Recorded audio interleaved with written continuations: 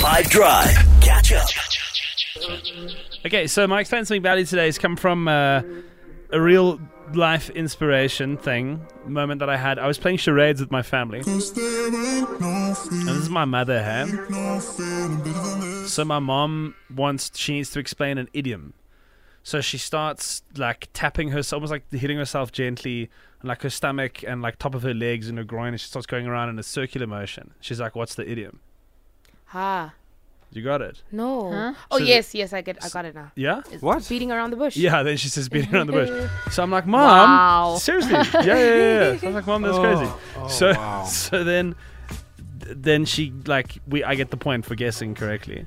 Then she goes, now this is the Explain Something Badly. She takes she's got a drink in her hand. She takes something out of the drink and she throws it on the ground, and as it shatters, she goes, "That's my second idiom." What is that? So is the Can I category an answer? idiom? No. Oh, okay.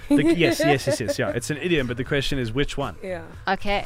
And then bonus point for what it means. 082-550-5151. Talking about. Maybe I was above him. Maybe the shattered glasses don't cry over spilled water. I'm too sure if I've got the right saying. Just come off work, brain's not too fresh.